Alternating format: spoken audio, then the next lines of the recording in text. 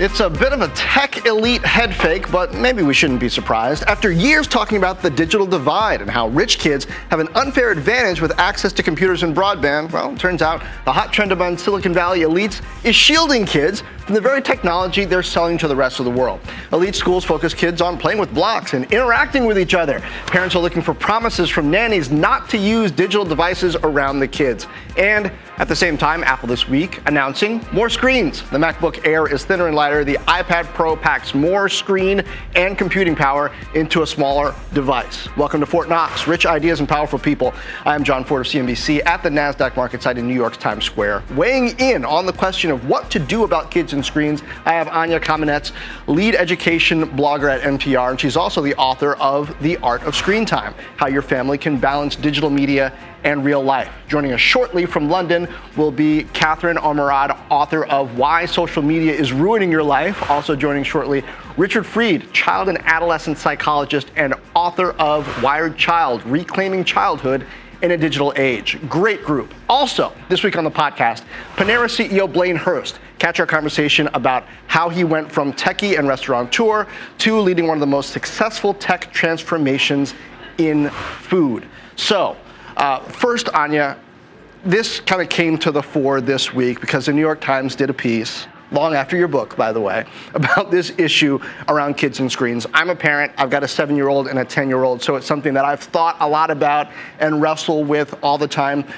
Is our culture doing the right thing around kids and screens? And if not, I suspect not, what are we mainly getting wrong? So it's obviously really catchy to talk about this stuff and put on the moral panic narrative. And we heard this about video games. We heard it in early generations about comic books. Even the Telegraph, people were saying, would destroy kids' minds. So in some ways, this is nothing new. I think what's catching parents off guard and making us think, oh, we should be making different choices is just how mobile technology, it follows us around, right? It's everywhere. It's not just a certain day, a certain time. It's no longer that appointment viewing or that hearth that the family gathers around. And so the way that it's separating us into our separate corners, I think is something that is worth scrutinizing.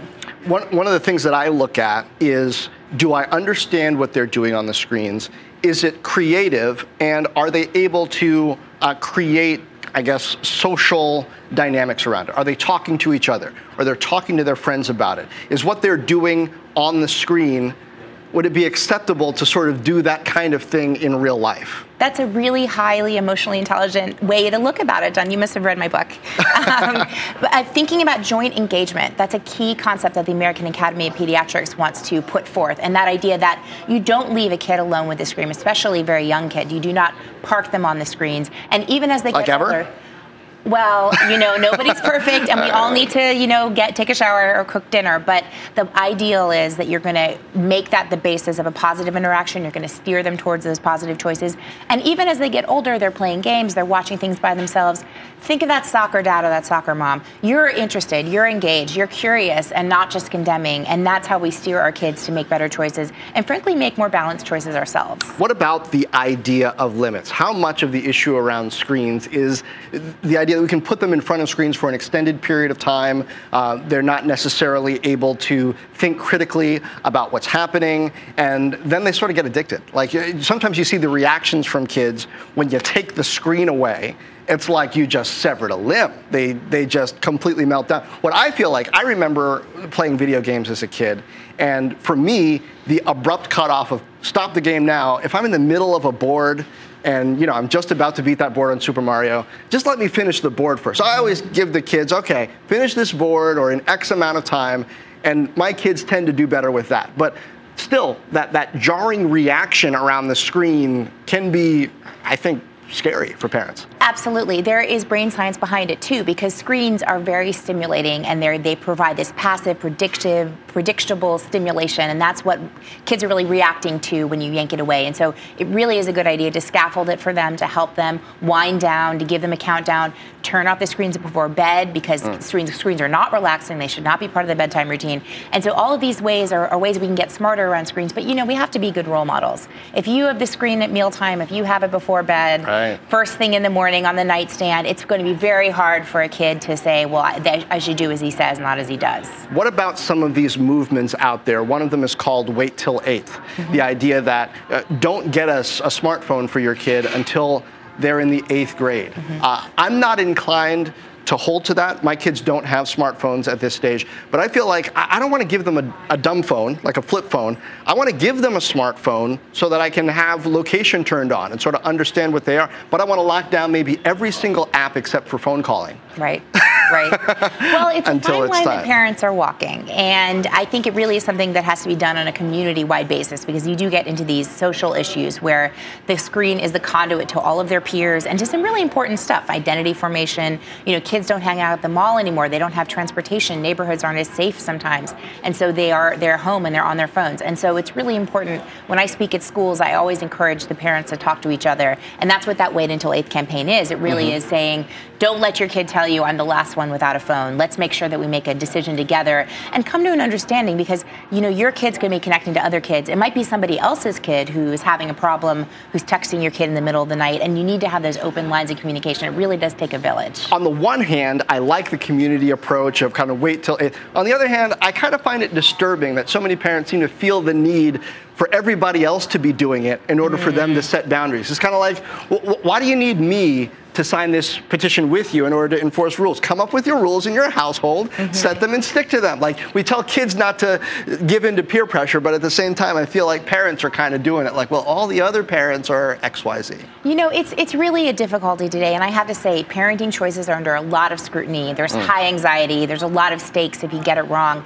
Even something like these stories in the New York Times. I mean, who are they really judging and shaming? And do all of us feel bad if we don't have a nanny that we can tell not to put on the phone, right? What if grandma's watching the kids? What if they're in a home-based daycare and you can't put down that law? Are you a bad parent? And I think that's what parents are really struggling with.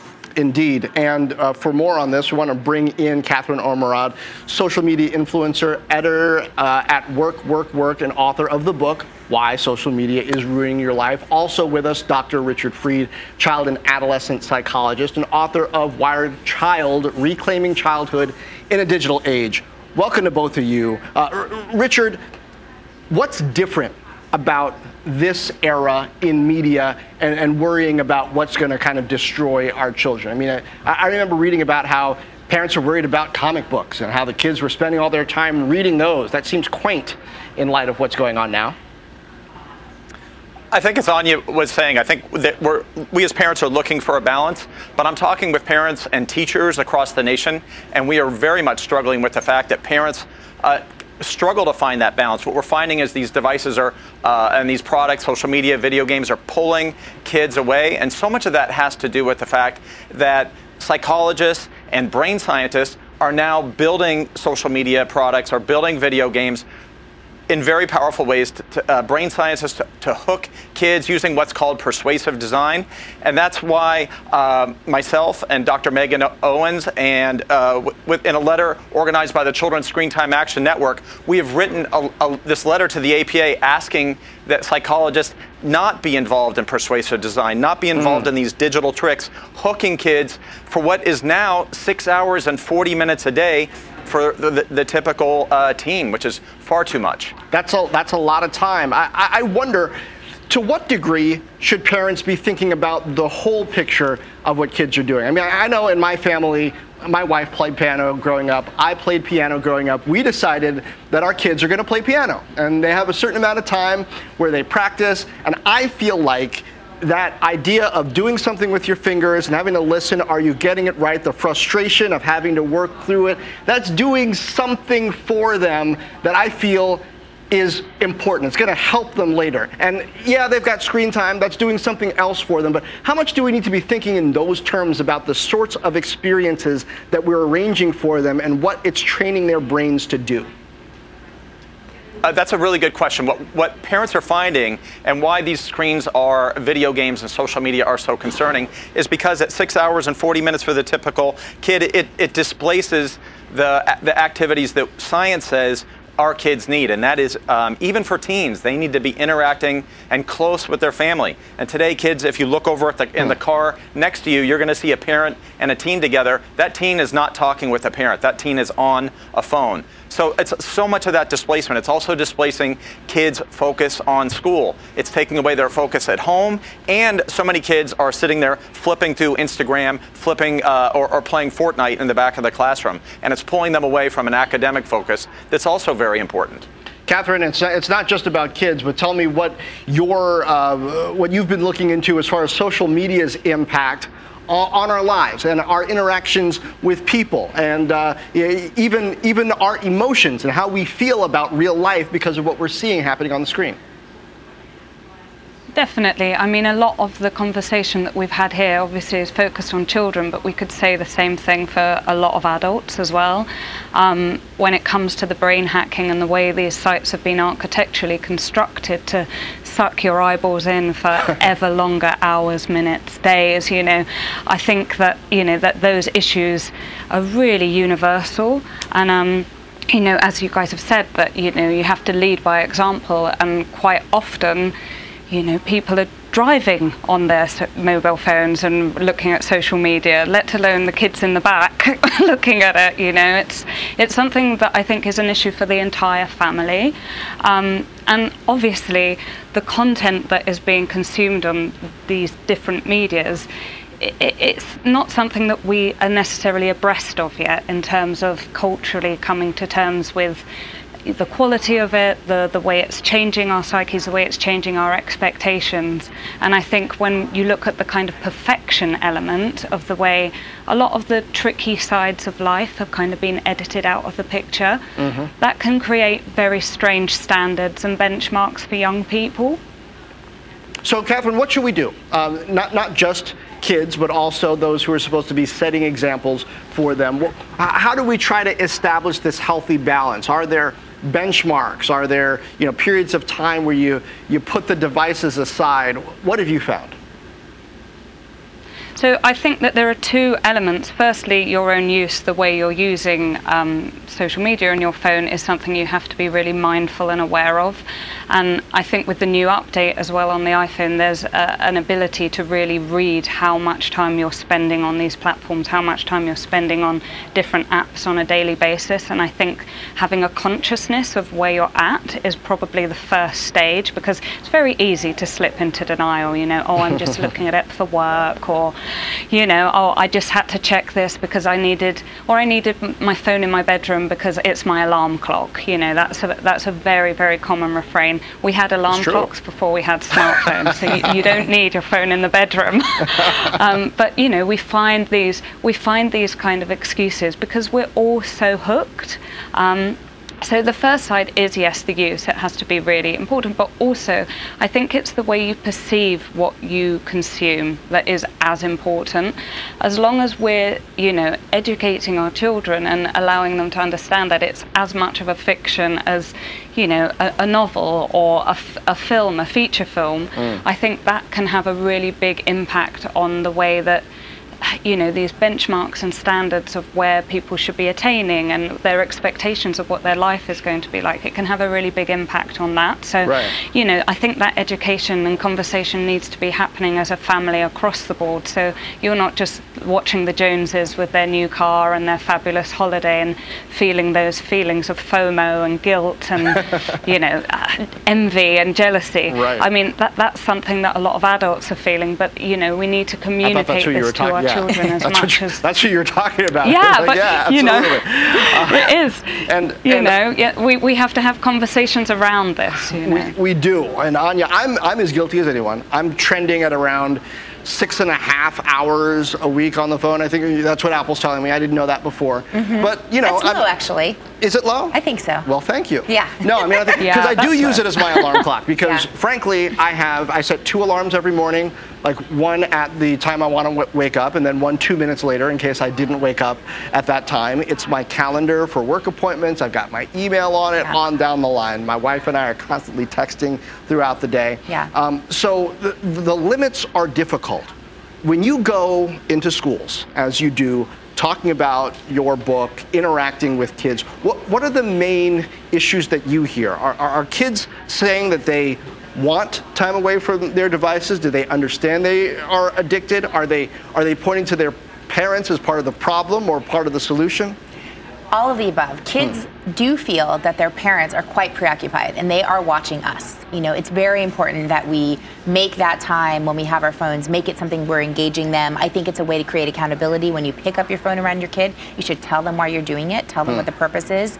we can hold each other accountable, and our homes can be refuges from the world where we hold up to higher values, and that includes with technology. Secondly, yes, I do hear from kids who would like to get off of social media.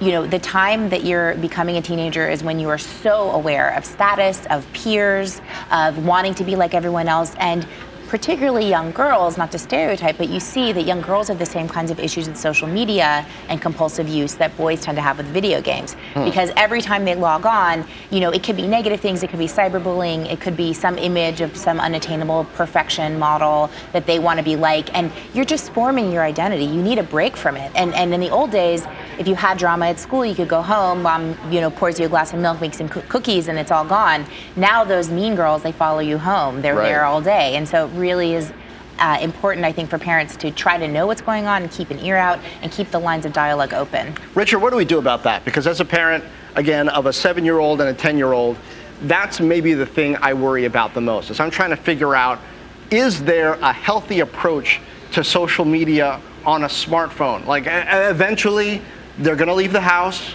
I'm actually kind of looking forward to that as long as they're ready. And so I need to prepare them for it. But at the same time, during high school, at some point you got to disconnect. So what is the healthy way to manage that for an adolescent who you want to be able to interact face-to-face in healthy ways, but you don't want to get sucked into these vortexes of bullying or negative self-image? I think the answer so much, and when we've been talking about that, is the adults that are responsible in kids' lives, parents, teachers, healthcare providers, stepping up to help kids. Parents at home, I suggest considering what I recommend, and that's parent like a tech exec. We see Steve Jobs, we see Bill and Melinda Gates pushing back the age when kids get devices like smartphones. And I do like wait until 8. I think that there needs to be programs like that where there's a grassroots, and it's happening across the nation, a grassroots effort where parents say enough is enough. Well, great. I like this, Richard, because I want you to test my planned approach here. I've been thinking about it for more than a year, just in preparation for when this happens. I agree with wait until 8th up to a point. I want my kid to have a smartphone as soon as he needs a phone to call, but I want to use the settings to lock down the ability to download any apps or even use any apps except for the phone app. He can call me. I don't want him texting anybody. I don't want him on Facebook or any social media. And then as we start to work through that, maybe on the desktop where I'm able to more easily monitor it, he proves that he's responsible at a certain level, then I'll turn it on the phone. And we'll see when he's ready. What do you think of that approach? I like that. I think wait until 8 is not preventing your kid from getting a phone. It's from getting your kid a fully connected smartphone where it's nearly impossible to say, keep them off of social media, keep them off of playing Fortnite in the back of a classroom. It's really, if you do need to get your kid a phone to contact them after soccer practice, I think that's great. I'm an old man now, because whenever we talk about this, my wife and I'm like, back in my day, I rode the train from Northwest Washington, D.C. all the way to Southwest in the 7th grade, and we didn't have smartphones. My parents had no idea where I was. I needed a quarter if I wanted to call somebody, and even then, they might not be by the phone. I had to solve my own problems. Richard, to what degree are we telling ourselves the truth around how connected even our kids need to be? Are we being too helicopter-ish in our parenting, thinking that we've got to know where they are at every moment? I think so much about what we need to understand is parents sometimes feel compelled to get their kid a smartphone with the belief that kids need to be connecting with peers. But I think we really need to, what's happening is kids are living their lives connected with peers in back rooms with their doors shut. So much of what's happened for me in my clinical practice is I now have 4th and 5th grade, kind of the high functioning, especially girls, who are feeling they need to be in constant contact with their peers because their peers are depressed, because their peers in 4th and 5th grade are cutting or suicidal. So they're fielding calls at 11 and 12 o'clock at night trying to take care of their peers. And what happens to them? They cut and become depressed as well. really the research, if we really look to that, it's so much about even preteens and teens need a strong connection with family, and right now those phones are displacing that. Yeah, Catherine, I worry about kids' ability to interact face-to-face. And Catherine, I also think that I'm a weird dad in this sense. I want my kids to have the experience of being a little bit of an outcast. Like, I make sure that they don't have the most current gaming console. When I was a kid, it's 'cause we didn't have it because we couldn't afford it. Now, I just want them to know what it's like for another kid who maybe is in less of a good financial situation, but they get the thing first, and they have to go over to their house to play it, right? So just so that they know what it's like not to always have the coolest thing and to have to feel confident in something else. I mean, to what degree is technology making us make those choices, both as adults and as kids, around where our limits are and what we can do without? I mean, a lot of psychologists have talked around this kind of idea of an empathy gap and a loss of ability to converse with each other, especially at younger and younger ages, and that's something to do with mediated technology for sure. In terms of setting these boundaries, you know, it's a really tricky spot because we're in a huge generation gap here. You know, the rites of passage that this generation are going through are as different as the rites of passage, the difference from our generation as it was apparently during the war, you know. So it is a really tricky spot because as a parent, as you say, your reality of your childhood was so dramatically different from the reality of childhood in a mediated world. But equally, you know, like as everyone said here, you know, that the same values that have always been to, you know, be a supportive parent continue on, whether there's the internet at your home or you're on a, you know, computer or whatever. You know, it's that ability to be open with your children and have that open dialogue and understand exactly what they're going through, because I think that's another thing with this generation gap. A lot of parents, they're not au fait with a lot of this technology. They're not using it necessarily to the same extent. Maybe they've never been on Snapchat. They don't understand the nature of it. So, you know, really investing time in understanding these platforms is one of the most important things that you as a parent can do. Anya, I know we're all screwing up our kids in some way, so it's sort of just you pick your poison.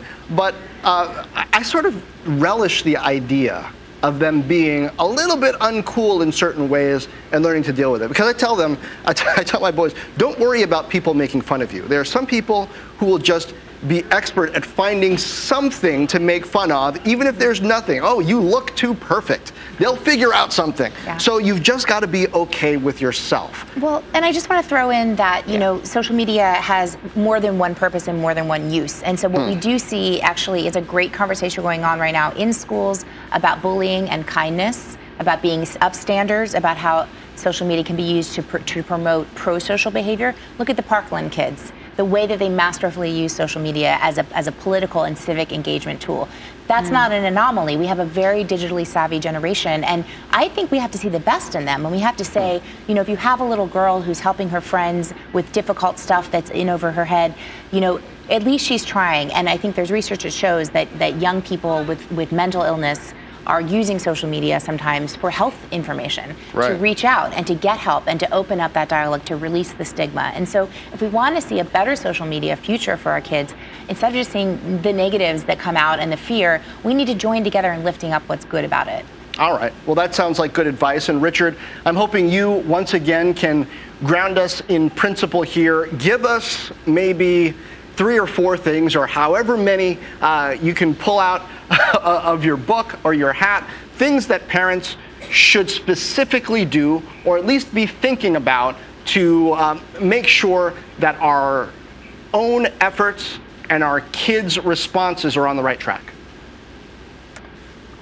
It's really interesting, again, to look at how or how leading tech execs are parenting their own kids. They're pushing back the age when kids get devices. I think that's a really good thing. Give us a couple points. How long before they're in their own space with a laptop doing their homework, or how long before they get a smartphone with, I don't know, a web browser that is relatively unrestricted? Or how much should we restrict it? How about those for a couple of ages? I think schools are in a better place to determine when a child is going to be able to use tech productively, and then that's going to need to be monitored by teachers and by parents. I think we're in a different circumstance when we hand kids tablets, when we hand kids smartphones, and they take them back to their room. And as far as what age, Melinda Gates is on record saying we got our kids smartphones at 14, and we think that was too soon. And that sounds remarkably different than what parents are doing across America, because right now the average age is 10. But I think what we want to do is move towards that Gates model. Also, tech execs wouldn't be the first time the Gateses relate to the smartphone, but point taken. Well, nonetheless, sorry, had to slip that in. It's all right. And then we really want to keep devices out of kids' rooms. That they are so compelling. The World Health Organization just named video game addiction an actual diagnosis. They've got to be monitored. They've got to be kept out of kids' rooms. And I really like parents advocating that kids are not on their phones at school. So many private schools are not allowing kids to be on their phones during the school day, and public education, I think, is suffering because kids are in their classrooms goofing around on their devices. I really think parents need to advocate and ask that their kids in public school are provided the same opportunities that many private schools are providing their kids. Interesting. And Anya, Fortnite is a phenomenon. All the kids are talking about it. Second grade for my youngest, fifth grade for my older. I won't let them play it. In part because one of the rules that I have in our household is I don't want you inflicting semi-realistic violence on another player who's actually alive. They kind of get that, but they also just kind of know that I'm a more restrictive dad than others. To what degree do we need to have, even if it's not that rule, some kind of rules that we can express to our kids and some kind of gauge of when they're going to do certain things other than, well, Mikey's doing it, Sarah's doing it? So successful parents combine structure and warmth. That's a broad-based statement. And you need to know your kid best. The warning signs of problematic media use include irritability, a threshold effect where they seem to always want more. It's their only preferred activity. They're fighting and yelling when it's taken away. They're sneaking around and lying to use it, get up early, stay up late, steal it from you, and they're losing interest in other activities. It's interfering with school, with fun. And so you watch for red flags, and I would argue on the other side, if your kid's enjoying what they do and it's balanced with other activities, you don't need to always have the frowning face. You know, you can enjoy time with your kids, play games alongside them, find out what they like about it. This is a portal into their universe and to get to know them. And I think that's something that parents need to see, not just the fear and the dark side, but also the opportunity. All right, good advice, bright advice. Anya Kamenetz, thanks so much for being with us. Also, Catherine Omerad and Richard Freed. Coming up on the podcast, Blaine Hurst, CEO of Panera. Well, Blaine Hurst, it was great to meet you over breakfast a bit ago, and we're getting ready to do this productivity at work conversation tomorrow, which I'm really excited about, also with Lisa Su of AMD, another techie who's become a CEO. But before we get into all that, at the end of this week, I am heading to Indiana to be on an alumni board for my alma mater, DePauw University, and having looked up your background, know you're from Indiana. I am. I grew up in a little town of about 20,000 people called Newcastle. And most famous thing, it has the largest high school basketball gym in the world. Seats over 10,000 people with the extended seating. Very Indiana? Very Indiana. And then I went to Indiana University. So, tell me how that Midwest upbringing kind of shaped your view of the world and of business, because you've been not just a corporate guy, but also an entrepreneur. Right. Yeah, it's, I grew up in a relatively poor family. My dad was an electrician working at a state mental institution. So back then, they certainly didn't make a lot of money, and my grandparents pastored the church I grew up at. So I think when you combine Midwest, plus the upbringing that I had with my grandfather, who pastored a church that eventually ran about 1,000 people on Sunday morning. So 1 in 5 people in the town went to the church. I'm a preacher's kid also. Oh, no way. I am. So I know you couldn't mess up. You could not mess up. Everybody. Go to church on Sunday morning or Wednesday night. I could not miss Wednesday night service, right? So I think that it creates this solid foundation, and I so respect what happened. My grandmother was an unbelievable lady who ended up, when she was retired, working in a Kentucky Fried Chicken truck stop. And just sharing herself with people who came through that truck stop. At her funeral, there were more than 25 semi-tractors where the truckers had dropped their trailers simply to participate in Lovey Mae's funeral. So that is a unique upbringing, truthfully. How did it prepare me? I don't know, but it made me who I am. How did the technology bug get in you? I mean, early on, you decided to major in computer science, right? Well, I went to college to major in theater and music. And I realized you had to be really good and really lucky, and I figured, I wasn't neither of those. So I was talking to my mom one day, and she said, Blaine, I think that computer stuff could be something. You might actually enjoy that. So I took my first computer science class and fell in love with it. What about it? I think what I find is that people who major in theater and music are generally, I call it being addicted to applause. You like the applause, right? You like the applause, right? Yeah. And so I think when you're working with computers, when you're programming, there's this sense of accomplishment when something works and it's cool and it's something somebody else hasn't done. So I think that part of it really appealed to me, and then I have more of an engineering math type of brain, if you will. And I thought the combination of the creative with the engineering, I had so much fun. So where did the food come in? Because back in the day, there was no intersection really between technology and food. No, they were using the old cash registers, right? Yeah, there was nothing. Nothing. Even on the horizon, there was nothing. Nothing. Well, I was with Ernst & Young and headed up they had 2 research and development centers, one in Boston and one that I founded in Dallas. And I was getting a lot of phone calls, and I ended up talking to a guy that had just bought Boston Chicken. Okay. And he convinced me to bring some of my technology skills to Boston Chicken, and this would have been in the early 90s. What kind of technology skills did Boston Chicken need in the early 90s?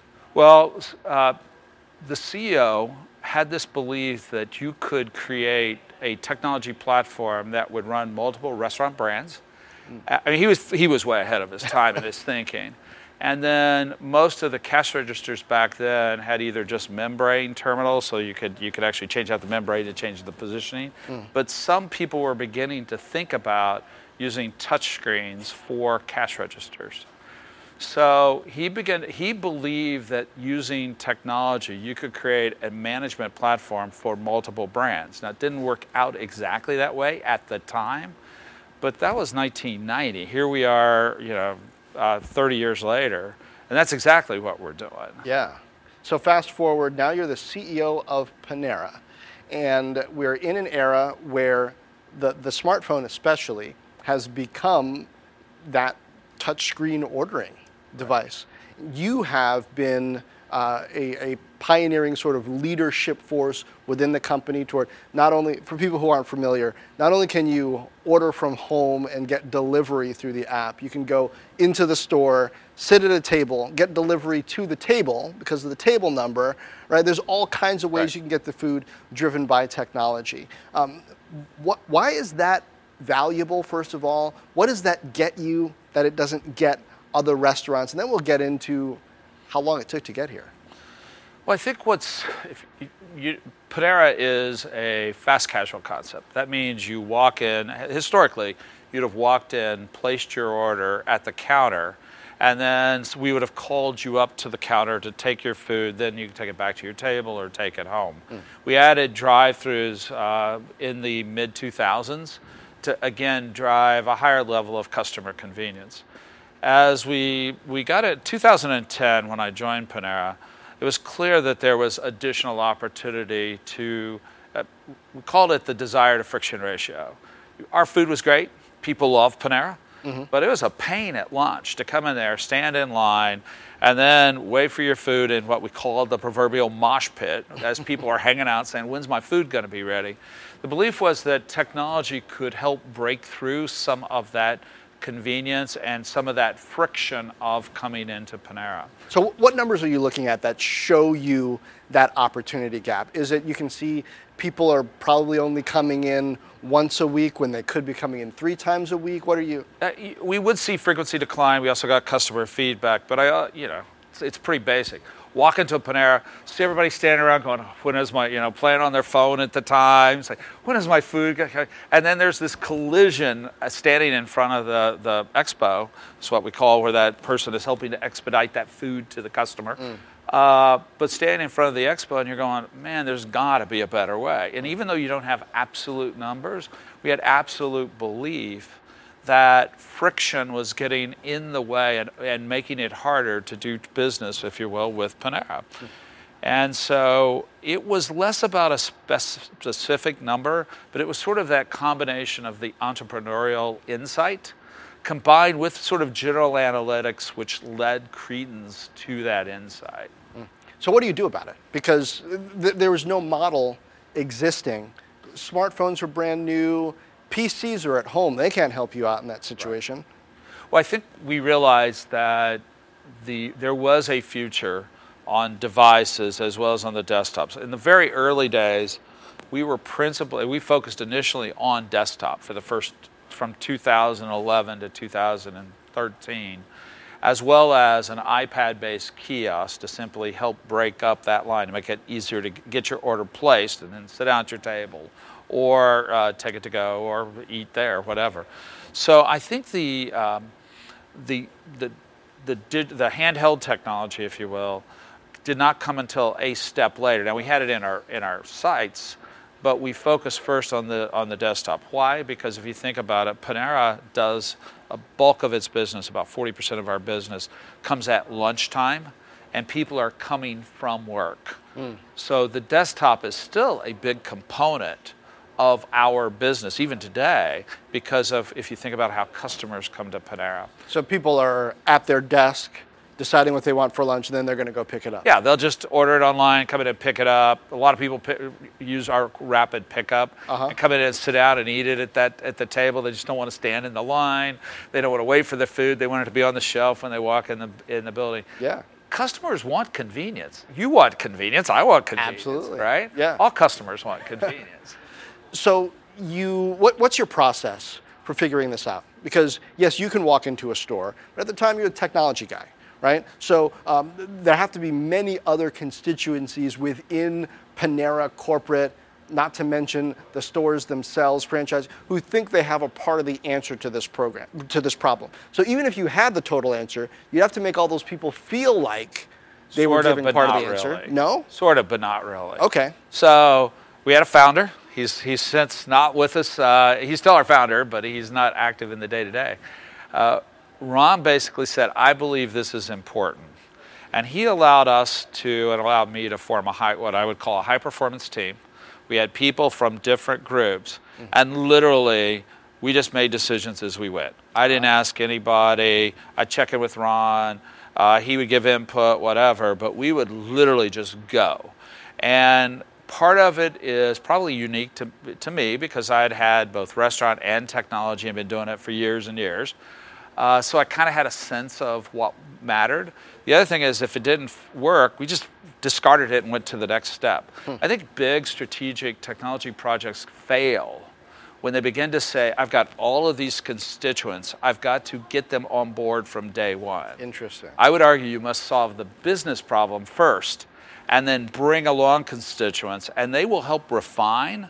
But the number one, back in the 90s when I headed up that research and development function, or back in the 80s, we actually looked at failed IT projects. Number one reason for failure is they were named strategic projects from day one. Because everybody's got to be a part of the strategic project. Yeah. And the collision of everybody's viewpoint and then trying to sort through everybody's opinion caused most of these strategic projects to fail because they simply couldn't bring everybody together. Now, backstory on the technology and restaurants and entrepreneurial instincts converging. Tell me about barbecue. Oh, well, so some friends of mine from my former franchisees of Papa John's said, "Hey, where you used to serve as?" I was the first CIO, and then became the vice chairman and president. I left there in the end of 2000, beginning of 2001. We launched the first nationwide online ordering site, period, in 1998. Nationwide online in 1998, using dial-up modems, if you can believe it. But you could order through the internet, which was an amazing feat back then for that many restaurants. Anyway, barbecue, some friends of mine, franchisees of Papa John's actually, said, "Hey, we found this great barbecue restaurant." So I bought in with a partner and got into barbecue, and it was a great learning opportunity. Didn't make a ton of money in it, truthfully, but talk about learning, because for someone who had been in technology, then on the edge of restaurants, and actually the president of a restaurant company, but then to actually be the store opening manager and the store closing manager in a barbecue restaurant, talk about learning. You go, well, that labor scheduling system, well, there's got to be a better way, right? So because I did it. Yeah. What did you learn? I actually learned that being a restaurant manager is a much tougher job than most of us would think. I think because you're dealing with people, you're dealing with schedules, you're trying to make sure your food is you're using the right amount of food. You're trying to make sure people aren't walking out the door with your food. You're trying to figure out how to work with customers. What I learned, and have such an appreciation for our Panera general managers today, is that that's a tough job no matter what. And when we think about technology and completing the transformation of technology in restaurant companies, it's not just about getting customers to come in the door, but it's literally about a holistic, systemic view of how technology helps or hurts that entire restaurant operation. How does it hurt? Well, I think the biggest challenge we have a challenge today for us would be labor scheduling, scheduling of people. So if my forecasting algorithms are inexact, or I don't train my general manager on how to be better, when that peak hour hits, we have peak hours that used to be a peak hour, and now it's a peak 3 hours. But as those peaks are coming up, if my sales forecasting engines by channel aren't accurate, then guess what? It means I don't have enough people on, or I have way too many people on. The bigger risk is not enough. And then all of a sudden, I've got too many deliveries, you're getting substandard delivery, and you're mad, and you're calling the store, or you're calling my customer support team. My general managers are bonused on customer sat, and guess what? The whole system breaks if you don't have that good fundamental technology in the back of house. So is it about having the right technology in the back house? Is it partly about knowing when to overrule the technology and say, yeah, well, the algorithm might say this, but I know from experience. Yeah. It's both. And then if people tend to overrule it a lot, then they become less efficient, right? They distrust the technology, they do it themselves. Well, I know on average, we're close to being right. We're closer than the average manager is going to be, because of the systems are constantly learning. But it's a tough problem, and at our volumes, at our level of complexity, we must have technology to actually help solve it. Now, the transition from being a technical leader to a CEO, it's a way different role. It's a way different role. Because you were talking about when Ron Shaich sent you out to say, let's solve this technology program. You kind of get your strike team together, don't have to consult with everybody because you're trying to build things and make things happen in the beginning. What were some things that you did during that period that you maybe wouldn't or can't do now? You know, it's an amazing challenge to go from, or that I found to be real challenging. As an individual contributor or a small team manager, I had to just make the decision. I actually believe that, a little bit quick aside, if you are not willing to be fired, you should not take on a transformation role. Because you have got to have the courage to be wrong. And I find one of the biggest challenges of technologists is they are either strictly look at it from a technology perspective, or they're afraid to push to break through, particularly in large companies. So I find that as you become this, as I went from though managing this smaller piece, so I went from managing myself for the first 2 years with a team on loan to now on the company side, we have about 65,000 associates, and the total system that we impact every day is to 125, 130,000 people between us and our franchisees. Yeah. I simply can't do this and say make a change, right? It's not that easy. It's literally about picking what's important and looking at where the strategic bets are that enable a future. So in the past, I would say, I need to do this. Now I'm saying we need to do these 10 things, we collectively. And then how do I create, as a leader, the inspiration to strive for achieving all of those 10 things? My role's gone from doing the work to helping people believe in the work that the work we're doing is important. It's a completely different job.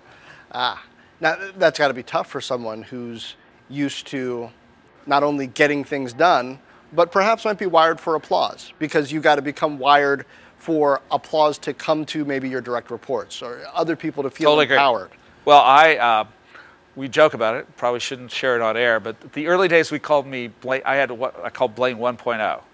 And let's just say Blaine 1.0 could be very direct. Not only candid, but very direct and because I believe you always push for a mission. I think without the mission, without an understanding of what you're trying to do, you just show up for work, you're wasting everybody's time. But push for a mission.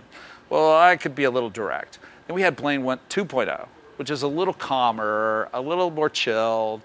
And I'm working on Blaine 3.0 because I think it's critical for a role, as I've stepped into this role, it's critical for me, particularly with this many people, with this many constituents. And it's much work. It used to be, we were working on, Ron's dream or my dream or whatever, and I'm actually changing to where I'm saying your dream is my dream. How do I actually begin to change my philosophy about this being just about the broader Panera? And yet for those folks who report to me and who report to them and report to them, how do we make sure that you as an individual are achieving your mission in the broader context of us achieving ours? That's hard. Honestly, that's hard. But in today's society, and particularly with what people are looking for in their work, it's got to be about more than just getting the job done. What's different about what people are looking for? I think we used to be satisfied with titles, with salaries. I don't think we're as satisfied with that anymore. Yeah, it's a way to count coup, but it's not as satisfying as it is to say what I am working on has purpose and has meaning. And I think that can be defined within the context of a company or our broader society.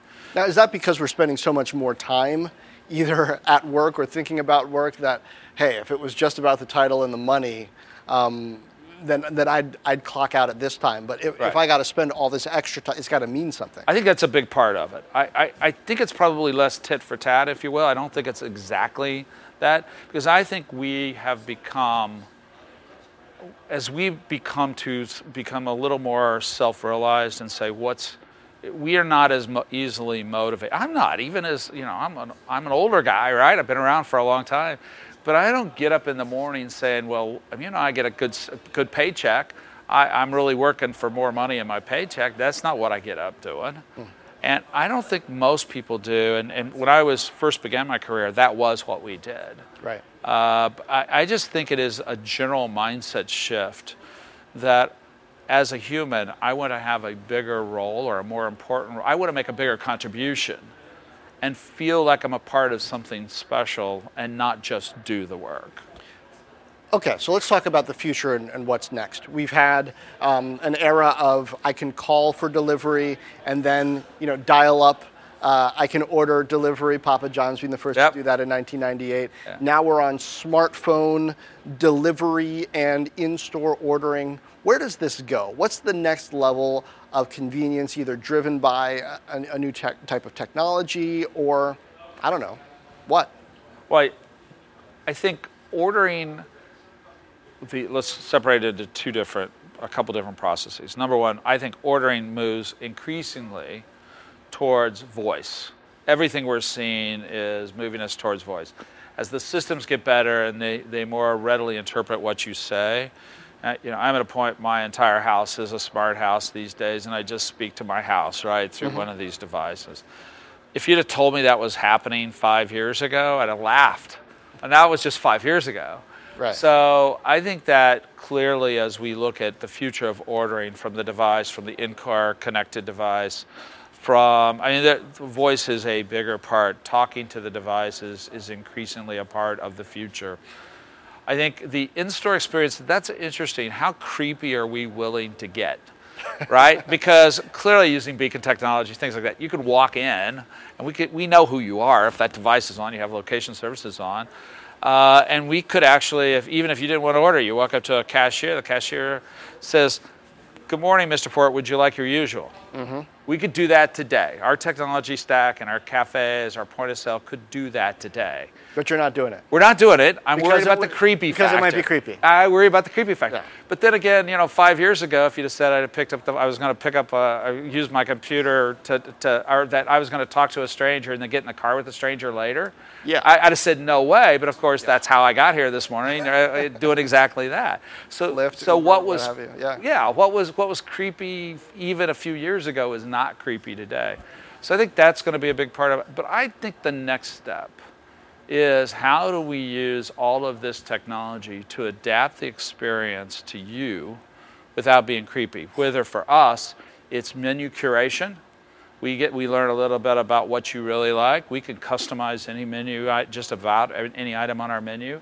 What if you were vegetarian and you either told me or I picked up on it and I curated specific menu items for your taste that aren't on our standard menu? That technology is coming. Is that artificial intelligence driven, or is that just regular computer intelligence? Well, artificial intelligence, when I was in college, we were talking about it, and it had this narrow definition. Mm-hmm. As I read about what AI is today, it feels like it's this broad. It's the current label de rigueur, if you will, that people use all the time. It is clearly a learning system. And I think that makes it more artificial intelligence-like, because we learn your behaviors, your patterns, and then begin to offer and tune the offerings to you based on those patterns. Okay. You mentioned voice being an important next step, and that makes me wonder, does that work because so many people just tend to reorder their usual? Because, I can barely string a sentence together on the fly when I know what I want to talk about. But if I'm looking at a menu and it's like, well, what do you want? Maybe I want this, maybe I want that. I think I could confuse Alexa or Siri or Google or whomever. Yeah, I think clearly the easiest one is the reorder. That's fairly straightforward. I do believe we've been working, one of the companies we work with all of them, but Google, some of their new technology, it's a combination of voice plus the device. And so it's voice prompted, and then the prompt actually then asks you for further information. I want a chicken chipotle avocado sandwich. Well, would you like to modify it in any way? Yeah, tell me what's on it. You say, well, please leave off the avos. Okay, we'll leave off the avocado. Is there any other changes you'd like to make to the sandwich? That technology exists today, but it's a combination of the device and reading on the device as well as voice, because sometimes it's easier to see it when you're trying to respond to it. That's probably, if you're getting into complicated ordering, that will be some type of integration of the two, but just make it dead easy to use. Mm-hmm. I think the future state may be true artificial intelligence where you wouldn't be doing that, but I agree with you. There's only so many things I can remember, and everybody wants me, until I get closer to human language, it's going to be hard to have a conversation with my computer. Siri's not having a conversation with me. Yes, indeed. Finally, when it comes to the worker of the future that Panera is going to need, 10 years from now, let's say, what are the skills, the mindset that the mainstream Panera worker is going to need, and whether that's in store or at corporate? Well, I think in store, honestly, I don't believe it'll change that much because it's got to be one of service. In the restaurant business and most of the service industry, the confusion, it's not about the technology. It's some of our best stores and the ones we get the most positive feedback from customers are the cafes where those associates care for you, John Fort, more than they care for everything else, right? So that people side of our business, the care that we put into our food, the cleanliness of our restaurants, the maintenance of our restaurants, being what I call it, being a restaurateur, the more, the big, you think about a restaurateur, you know what I mean when I'm talking about the big words of being a big time restaurateur. Attention to detail. Attention to detail. Hiring great people, all that stuff. People who love people, and it's just a place you want to go. And that's not going to change. Because I don't think all this technology replaces humans. It just doesn't. Now, we may... But is that human contact still high value? Is it higher value because of all the digital stuff in our lives? What do you think? I actually think it's higher value. And particularly for people who choose to come to our restaurant, if we're delivering to you, you want a great person at the door, someone you trust, someone you think's kind of cool or funny or whatever. If you are taking the time to come to one of our restaurants, and those people there are rude to you, in this world of convenience, you're kind of going out of your way because you like the food or whatever, guess what? You're not coming back. Because your life is too digital. And I do think the human side of this will, in our restaurants, will not change. I don't see that really changing. On the corporate side, we are becoming, as everybody is, increasingly digital. And an understanding of how do we integrate everything from digital marketing to the technology itself to our design voice.